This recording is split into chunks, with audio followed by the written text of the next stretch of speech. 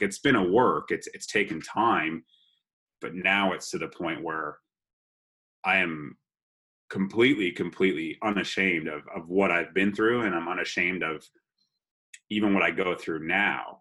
And I struggle with it still, because even like this injury, it's been hard on me emotionally because and mentally, because I've always prided myself on being enough and being strong enough and never wanting to appear weak. And I think that's the depression. Like, that's trying to keep everyone away. Hello and welcome to Making the Turn, a golf performance podcast. I'm your host, Vince Drumming. Super excited to have Andrew Jensen join us today for episode 11 of the podcast. Andrew Jensen is a Canadian-born professional golfer and also a YouTuber and public speaker.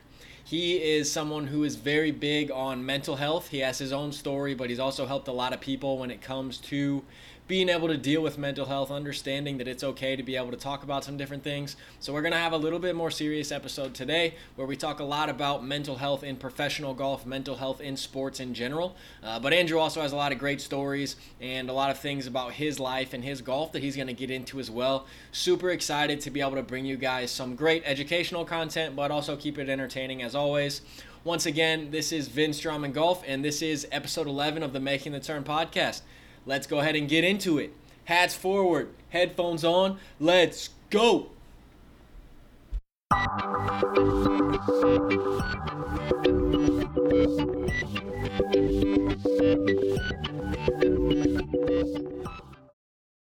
Awesome. Well, welcome back to the Making the Turn podcast. I'm your host, Vince Drumming Golf.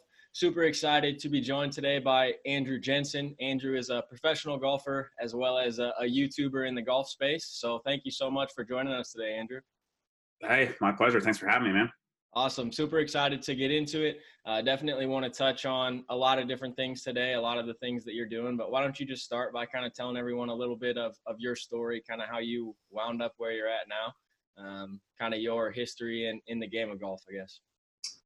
Yeah, well, I grew up in a golfing family. Like, my dad was a Canadian PGA pro, so he was a club pro here in Ottawa. So I grew up on a golf course. Started taking the game kind of seriously, I would say seriously, at 10 years old, and then always wanted to play professionally, wanted to play college golf in the States, but any scholarship opportunity I had was still too expensive for me to go on the money that I had saved for school. So I played college golf here in Ottawa. Was fortunate enough that our program was pretty good. We got to play a lot of NCAA golf in the Northeast all fall. And then the springtime, we would just have the national championship here in Canada. And then just play a lot of amateur golf in the summer months. Turned pro in 2008. I joined the Canadian Tour in the fall 2007 Q School. Played as an amateur and then turned pro that coming season. And then just kind of kicked around the Canadian Tour for a few years. Had some injuries. Had some health issues, and then took 2 years off, got back to playing in 2013.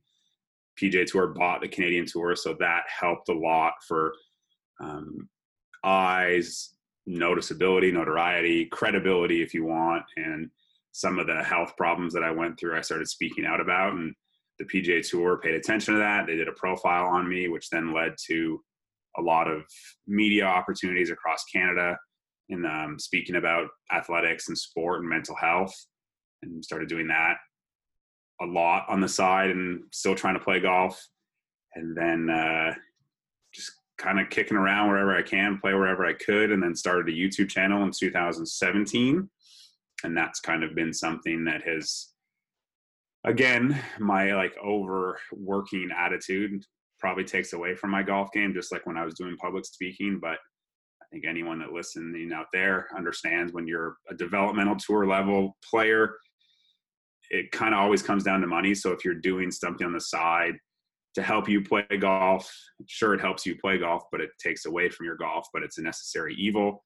So, yeah, just been doing that. And YouTube's been very helpful, beneficial for a lot of reasons. I don't know if it's helped my golf game a whole heck of a lot, but it's cool to be able to have a platform to help other people's golf games and just share my experiences with younger players and hear about their experiences and hear and see people sharing when they've done good because of things maybe they've learned and how I practice. And it's pretty amazing how the internet and social media makes the world a lot smaller. And then, that brings us here. I broke my elbow 3 weeks ago. So now I'm just going through that recovery and getting ready to start tournament play in May of this year. I was supposed to start tournament play last week, but unfortunately have to wait 3 months. So May, will you still be able to try to get into US Open local qualifying and all that stuff? Yeah, that's where I'm starting basically things up. The 3-month mark for my surgery is the 2nd of May, which is when the bone heals. I'll be able to start swinging a golf club. Like I'll be able to start chipping and putting when I get back to Florida next week. Basically in March, I can start chipping and putting. And then by April, I can start swinging. And then by late April, I'll be able to like start taking divots. So I'll be hitting shots off high tees basically when I can fully have range of motion. But then, US Open qualifying and Canadian Open qualifying, the first stage is the same week in Toronto. So I actually tried to sign up today, but their website's being really finicky because it went live today.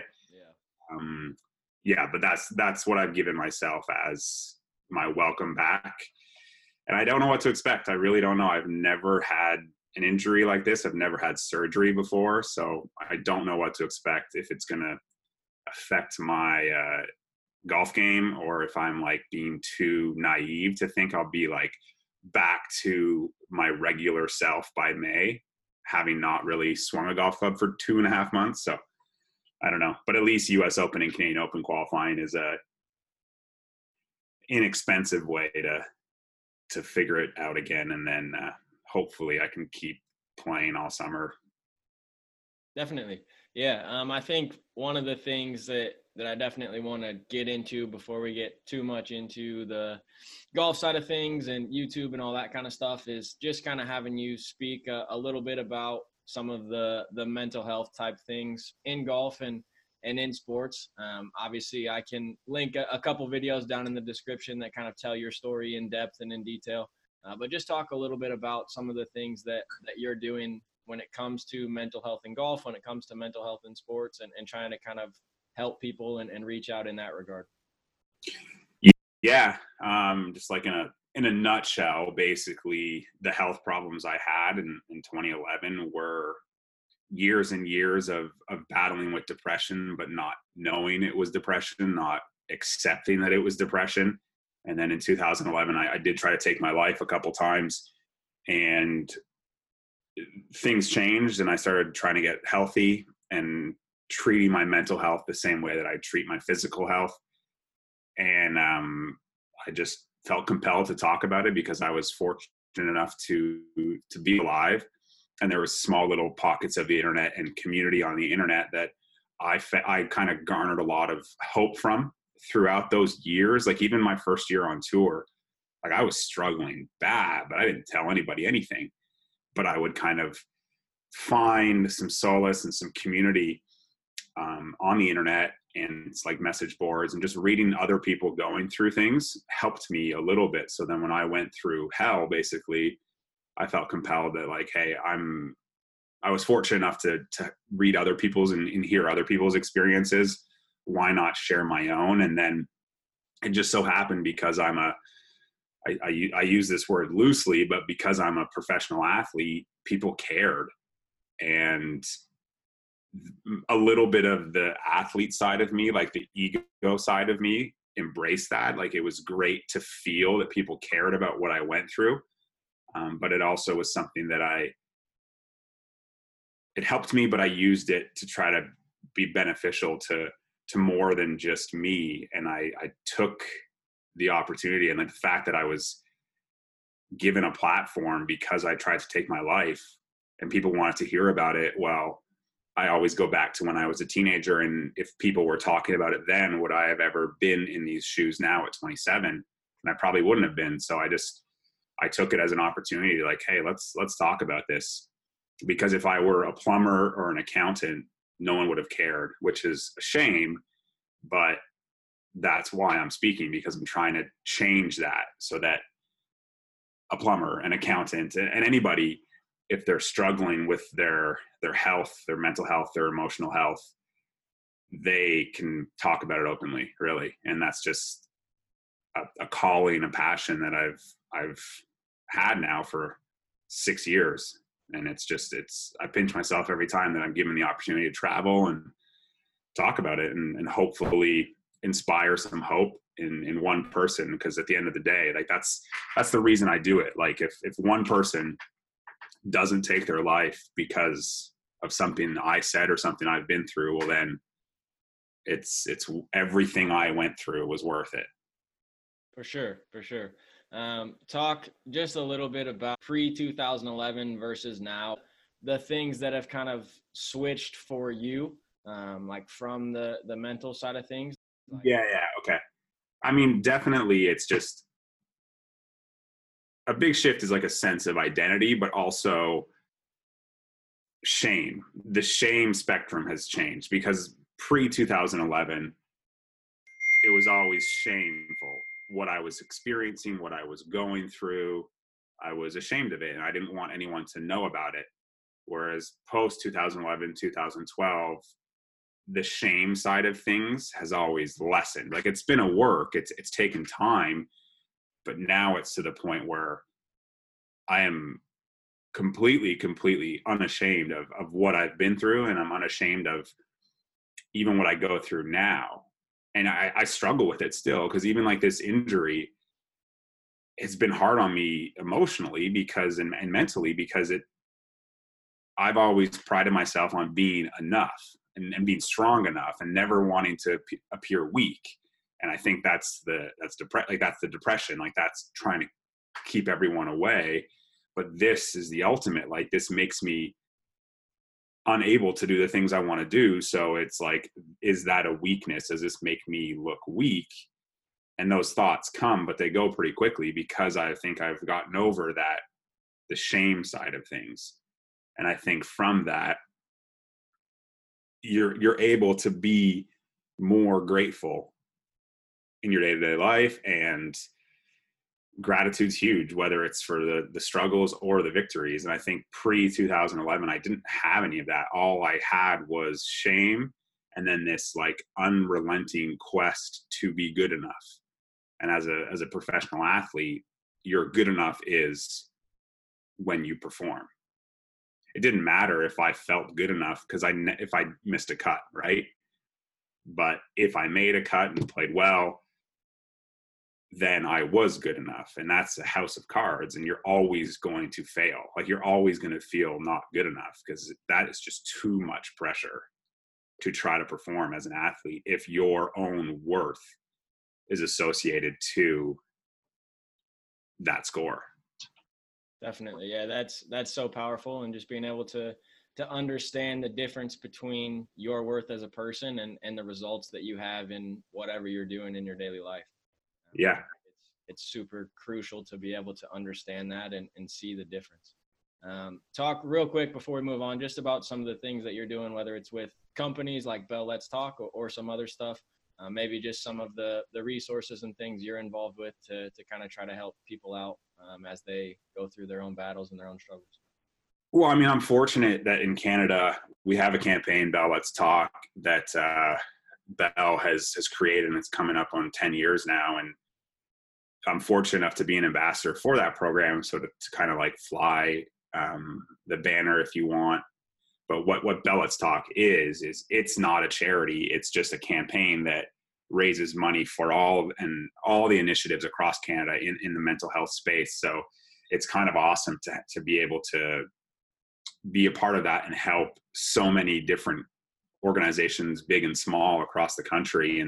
And from that, I've been fortunate enough to work with or speak at or do golf tournaments with various organizations or even just small charities in Canada, but also now it is branching out into the States, being able to basically add my voice to that conversation, maybe in a community that has been afraid to have that conversation or has now forced to have that conversation because something happened in the community where someone did take their life, and the community is now saying, hey, we don't want this to be the norm. We want this to change. We want people to be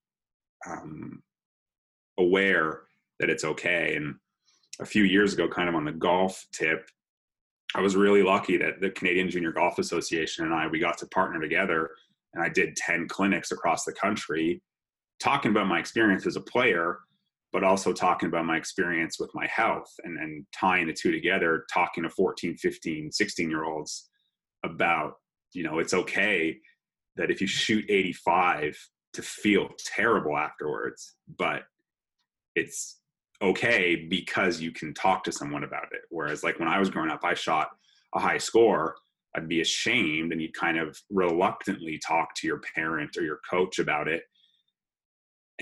But you almost wouldn't be really honest with how you actually felt. You'd only talk about what went wrong in the golf, but not actually how it made you feel. And we're playing this sport where we do associate so much emotion to that golf score. It's really, really easy to stay buttoned up when you play bad, because the irony is when you play good in golf, as a junior, as a college player, as a professional golfer, whatever, when you play well, people ask less questions, right? You get a pat on the back, you get congratulations, you did good jobs. But when you play bad, that's when people really want to know what happened, what went wrong, da-da-da-da-da.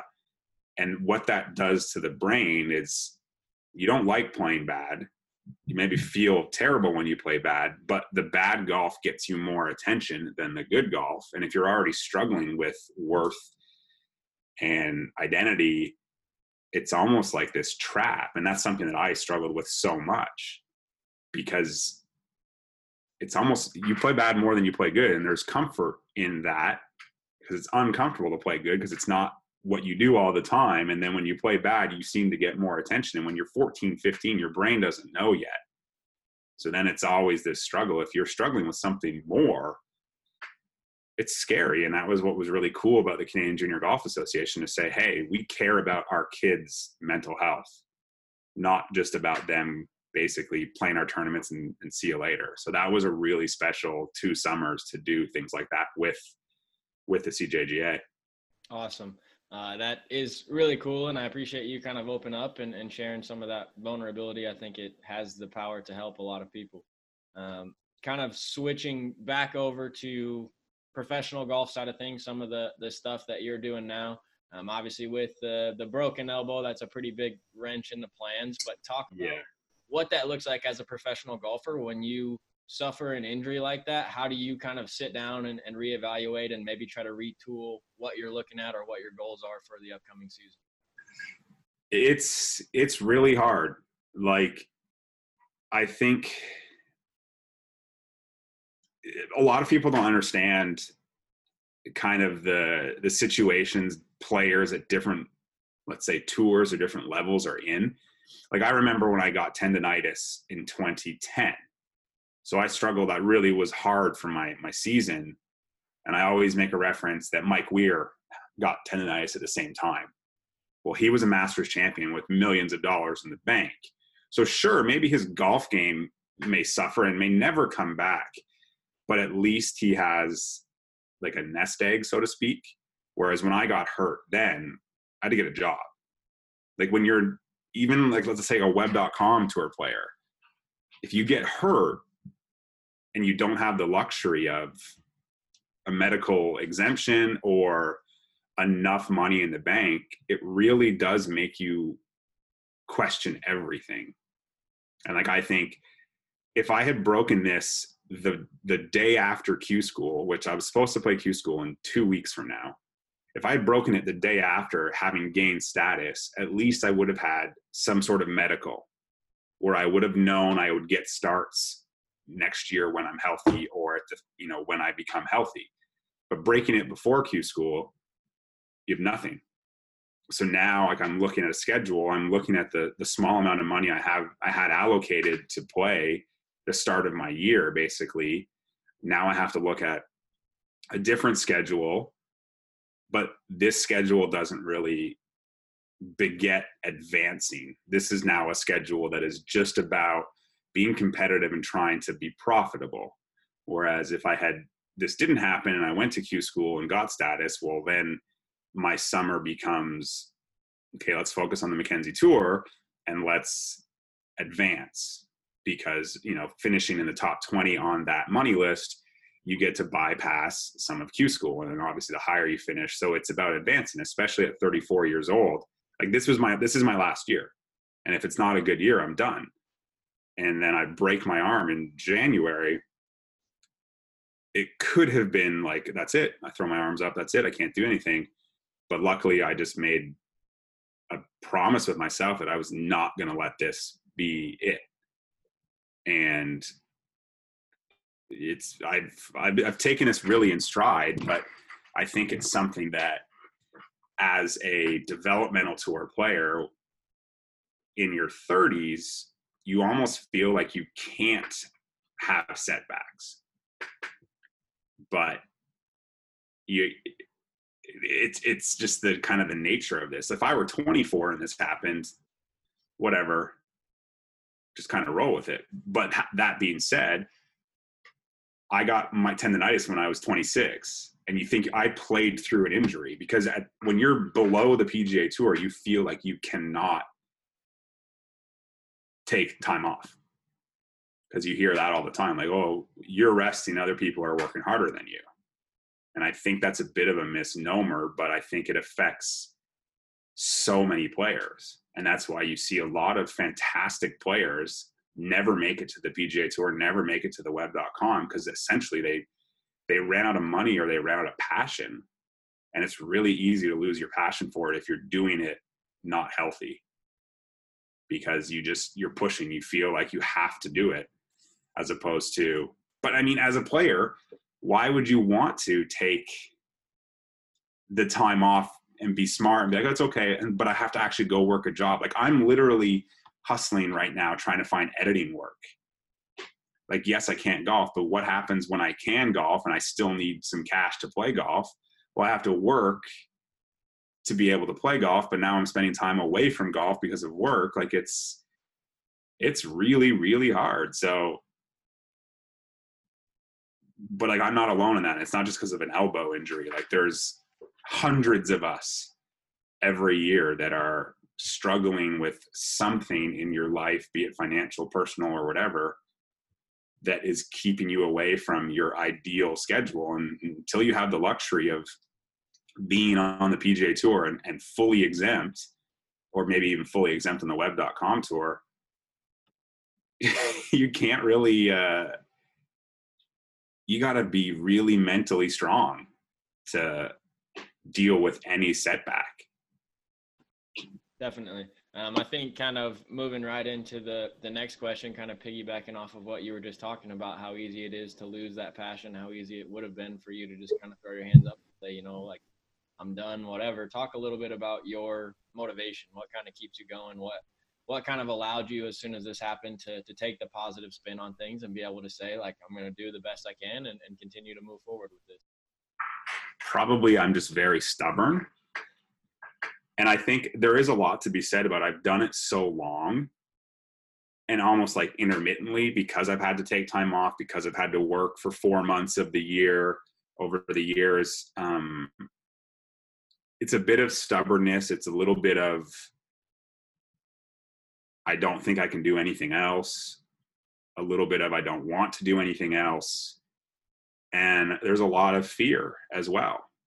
I think there's fear of doing something else, or fear of having to retire and not having achieved even 10% of your goals when you set out on this career at 24. I think that fear turns into that motivation, and it could be healthy, it could be unhealthy, but yeah, because I think even yesterday, after having legitimately yesterday, I pieced together a new schedule and like budgeted it and kind of like, all right, cool, like that's good. But then later that evening, like when I'm kind of sitting down, it's like, yeah, but what if I don't play well? Then I'm done. And then from that, it's really easy to just go down that downward spiral, because I think that is, maybe it's my own issue, but I think that fear is almost what propels a lot of the motivation. And I'm just naturally a stubborn and hardworking person. I think my parents, I wasn't like that growing up, but I think ever since things got really bad personally, when I was 27, I had to make a choice. Like, do I want to keep living like this, or do I want to live a better life, a higher quality of life? And having to put so much effort into my own health allowed me to be able to put that much effort into my career. And I believe so much in the notion of just being a hard worker and being patient. But the patience is the hardest part, because things don't happen on your time almost ever. But you still have to be patient. But it's so easy. Like, I just filmed a Q&A for the channel, and like, some question was like, what do you think of all these young guys on tour? And it's like, well, there's young guys every year, and the Golf Channel makes it seem like the game's getting younger and younger and younger. That's all they want to talk about. But it's easy as you get a little bit older to think, well, I'm not relevant. I don't have marketability. I don't have like the game. I'm lapped. It's easy to think that. But at the end of the day, like, age really doesn't matter. For every young guy, there's guys in their 40s that play well. And if you're playing well and you're on the PGA Tour in your 40s, you're doing okay. Whether you're lifting trophies or you're hitting it 350, it doesn't really matter. Like, if you're keeping your card on the PGA Tour in your 40s, life's pretty good. So it's this constant, almost like putting blinders up. Like, I didn't play college golf in the States. It could be easy to think, well, you're not going to be a good professional golfer because you didn't play in the NCAA.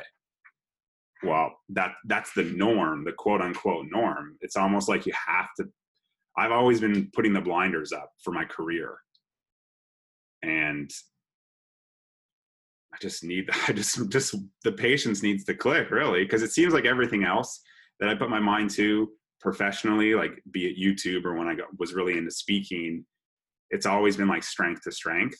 Whereas golf, arguably the thing I think I'm the best at, I screw up the most at. Having dealt with what I dealt with when it came to like, I don't know, what happened in 2011 wasn't an injury. It was a health thing.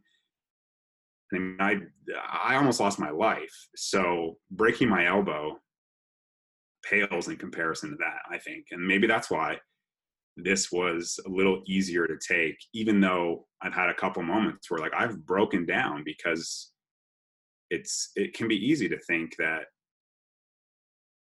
I don't know. I don't know what this holds, right? And it can be easy to think that maybe this is it, but you just have to let that go and just keep working on what's in front of me. And if right now it means 3 times a day doing little dinky exercises to get more mobility in my elbow, that's legitimately all I can do. And a lot of cardio, like that's it. I think it's just focus. It's easy to stay positive if you focus on what you can control and what's right in front of you. Awesome. Definitely, just from watching you on YouTube, getting to follow you a little bit on social media, I know you're a good storyteller, so I want to give you the chance to tell a quick story. One of the things that I'm kind of interested in, just with all of your golfing experience, your professional experience, the Q schools, the different tours and events you've played in, just talk a little bit about something that pops into your mind when we talk about being nervous on the golf course, whether it's for an event or something specific. Is there like a certain story that kind of pops up in your mind when we talk about being nervous on the course, dealing with a situation that makes you kind of feel that way? Pretty much, man. The most nervous moment I've ever had on the course was when I played my first year on the Canadian Tour. The second event we played in Mexico, like I got like Montezuma's revenge. So my first shot, like I was wearing white pants and I thought I was going to shit my pants. That's the most nervous. And I like duck hooked it onto the driving range. Luckily the range was still in bounds, but that was actually, this goes in, that's that entire tournament. So this tournament We were in San Luis Potosi, Mexico, up in elevation, super windy, really hard. That first round, I hooked it out of bounds, or I hooked on the range, was still in play. I ended up shooting 74, 2 over par. And this was my fourth event on the Canadian Tour. I missed the first 3 cuts. And then I shot 74 the first round. I was in 19th place. Like, it was, scoring was impossible. So the next day, it's like, holy shit, I'm going to make a cut, right? So I play the front 9. I shoot 3 over, shoot 39. And now I'm like freaking out. What's the cut? What's the cut? What's the cut? Because this is 2008. You don't have live scoring on your phone. And it's my first cut. So I'm like, oh, I'm going to make a cut. I'm going to make a cut. Oh, no, what's the cut? What's the cut? What's the cut? What's the cut? So I shot 39 on the front 9. I shot 48 on the back 9. So I shot 87. I went from 19th to like 153rd. I would say that's probably the most nervous moment I had. Like, the opportunity to make my first cut, where I knew beyond a shadow of a doubt I was inside the cut line and just letting it get away. That was definitely my most nervous moment, and I crumbled. But I learned from that, because the first cut I made on the Canadian Tour that year, I like battled. I made some par saves in the last 3 holes to basically make the cut by 1 or 2, and it was like I won the US Open. I was fist pumping. It was awesome. But I learned from the time when I went 39, 48. For sure. Let's switch gears a little bit to the whole YouTube thing.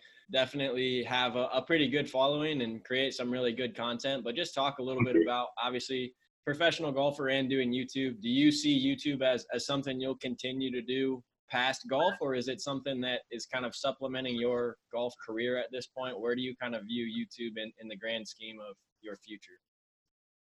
I think I don't have like a set like mold for YouTube, like as it rolls. Like, ultimately it's about doing something that you love to do. And like, even when I started the channel, like I made 3 little YouTube videos in 2009. Like, I've always been kind of like a storyteller. Like, I wrote blogs in 08, and then in 09 I made a couple of videos on like a 2 megapixel like Canon point and shoot, and they were terrible, but I just made them because I liked doing it. But then I got inspired by Gary Vee in 2017 just to do this. I said, I'll do it for 6 months, and if I like it, I'll keep doing it. And it didn't matter about numbers. So I did it for 6 months, and I think I got like just over 200 subscribers, and like basically my family and friends watching it, and like people from Facebook. But I was enjoying it, and like I found growing as a creator, as an editor, as a videographer with every video.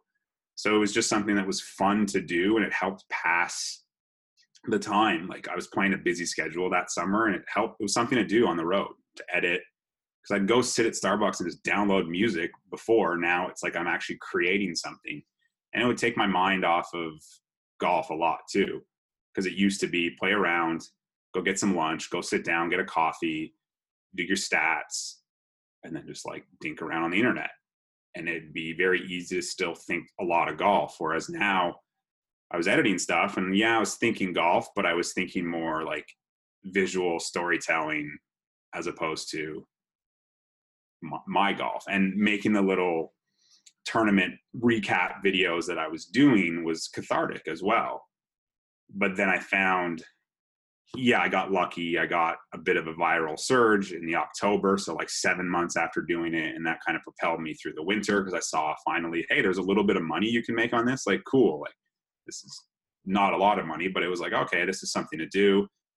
And then it just kept kind of growing. And then with YouTube, it's not like a constant growth. Like, it always plateaus and then goes and plateaus. But I think as a creative person, it's fun to try to stretch myself in that regard. Like, can I tell a better story? Can I edit better? Can I make these videos look better, sound better? And maybe the vast majority of the audience doesn't notice it, but I do. And I think some of my favorite videos are probably some of my least viewed videos. But in the YouTube space, everybody's very supportive of each other, and it's cool to be able to work with other guys and just play golf. Like, I'm fortunate, like, it's allowed me to play golf in different places, and I feel like I had to make the decision to take it away from specifically professional golf, like a look inside, because it was getting in the way, because it basically replaced, like what I said earlier, when you play bad and you're thinking about how you're going to talk about it to your dad or your parent, that's what it became. If I was struggling, I was thinking, okay, how am I going to talk about this to the camera? And I realized like that's just not good. So I kind of went away from that, and maybe I lose viewers because of it, but so be it. And I'll just, I mean, if I'm going to keep doing it after golf or as golf continues, like I just cross those bridges when they come, because the upside of it is I'm learning to be a better editor with every video and getting more opportunity. So it could be something that opens more doors if golf isn't the meal ticket in the future. But then it also opens doors if golf does continue to grow and I get to continue to play it for a living. Yeah, it'd be amazing to keep doing it. It's going to be difficult to get, because it's new media and you're competing against old media. So can't imagine a PGA Tour player with a YouTube channel will get a lot of promotion about his YouTube channel by the golf channel or et cetera, because that's making them go watch something else as opposed to watch their programming. But you look at tennis, and then the Greek kid who did really well in the Australian Open a few weeks ago or a month ago, he's got a YouTube channel. He vlogs his life traveling, playing tennis professionally, and it's really cool. And the coverage let him talk about it on the show, and it just opened up the tennis world to so many people. And I always envisioned, because of being a Gary Vee fan, like, you know, he has someone that makes his videos, films them and edits them, like follows him. Like, how cool would that be to have somebody following a tour player, showing the side of professional golf that you don't get to see on TV? Definitely. So with your videos on YouTube, are you a one take guy, or are you having to reshoot stuff all the time? No, I'm pretty lucky. I think it's just from years of speaking, and I did study theater in school. Like, I have a degree in theater. So, and there's only one take when you're performing on stage versus when you're filming, film or a TV show for that matter. But yeah, I mean, sometimes you retake because maybe the energy was a little bit low, or you stumbled on your words. But I don't ever have like a script or anything prepared. And the thing with YouTube, you're talking to a camera, no one around, and you do it so many times, like it just becomes very routine. Awesome. Appreciate you giving us a little bit of insight into that. Want to get into a part of the show that we like to do now for a little bit of fun. We call it the Twilight Nine. So playing 9 holes, summer's evening, trying to beat the sun. Yep. 9 questions, rapid fire, just kind of whatever pops in your head. Yeah, let's do it. Get it out and we'll fire through it. Awesome. Lowest tournament score? 66. Go-to pre-round meal?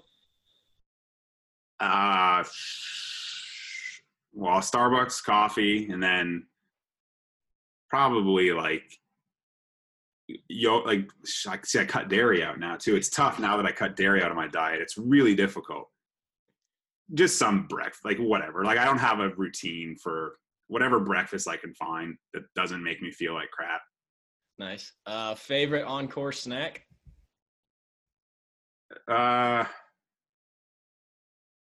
mean, I was really digging there was these bars that I got. Oh, they're like these vegan cookies, like Larry and somebody. I found those. Yeah. I found those a couple months ago, and yeah, those are pretty good. I think they would be my go-to, like these vegan protein cookies. I mean, they taste kind of like cardboard, but it's fills you up enough, because Cliff bars after a while are disgusting. What is your current pre-gym pump-up song? I don't have any particular, because I just listen. I mean, I listen to so much music, but it's all like podcasts, and it's all electronic music. It's all house music, deep house, progressive house music. So really, yeah, anything. I watch YouTube when I'm in the gym, pretty much. Like, I used to be, like, when I'm working out, I just need a good beat. What's your hardest or least favorite exercise in the gym? Man, I remember when I was training a lot, anything that's like calves or no, hamstrings, like hamstring curls, extensions, hate those. Hate those. You get to the course and you only have 10 minutes to warm up. What do you do?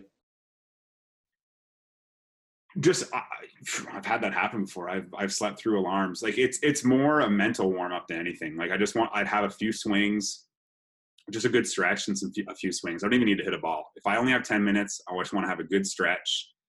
But I'm making those 10 minutes, like I'm making my mind as golf ready as possible. Because sometimes when you warm up for 45 minutes, you're hitting balls, but your mind's just kind of still a little kind of coming into, it's like the focus is narrowing in. I would 10 minutes just serious stretching, and mind is as narrow as possible in those 10 minutes, and a few swings left-handed and right-handed. Awesome. What's your golf brand of choice? Well, I mean, I'm a TaylorMade player, and yeah, I play TaylorMade clubs and I wear Adidas clothes. So there you go. Perfect. What is the best movie of all time? Best movie of all time.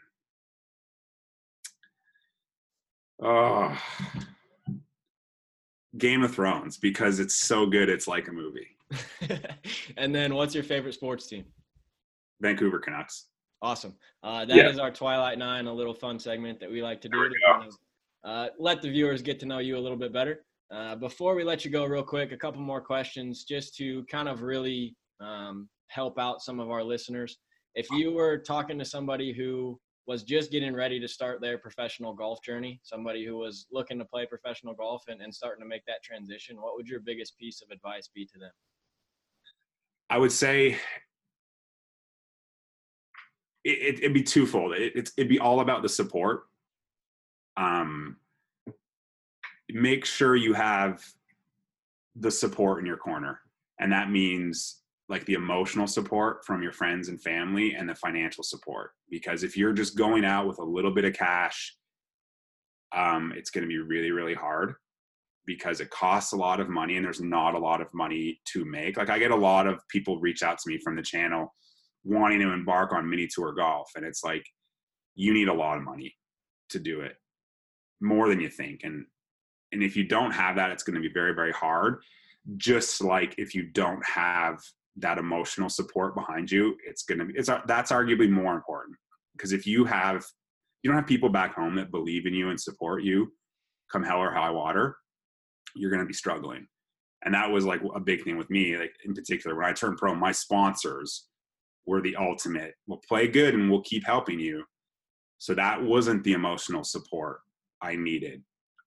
I needed to know that I had people believing in me and encouraging me, not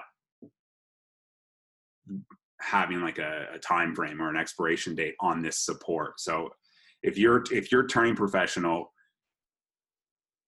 yeah, you need to have a support system or you're really going to struggle because it's such an isolated life. And if you're on your own emotionally already or financially, it's going to be hard. It's going to be really hard. And then last question, just finish this sentence for me. Professional golf is? Too slow. Perfect. Love it. Awesome. I appreciate you coming on the podcast, man. Really enjoyed having you on Making the Turn. I will link all of your social media in the description box for this video, but just go ahead and tell everyone where they can find you, where they can follow along with what you're doing moving forward.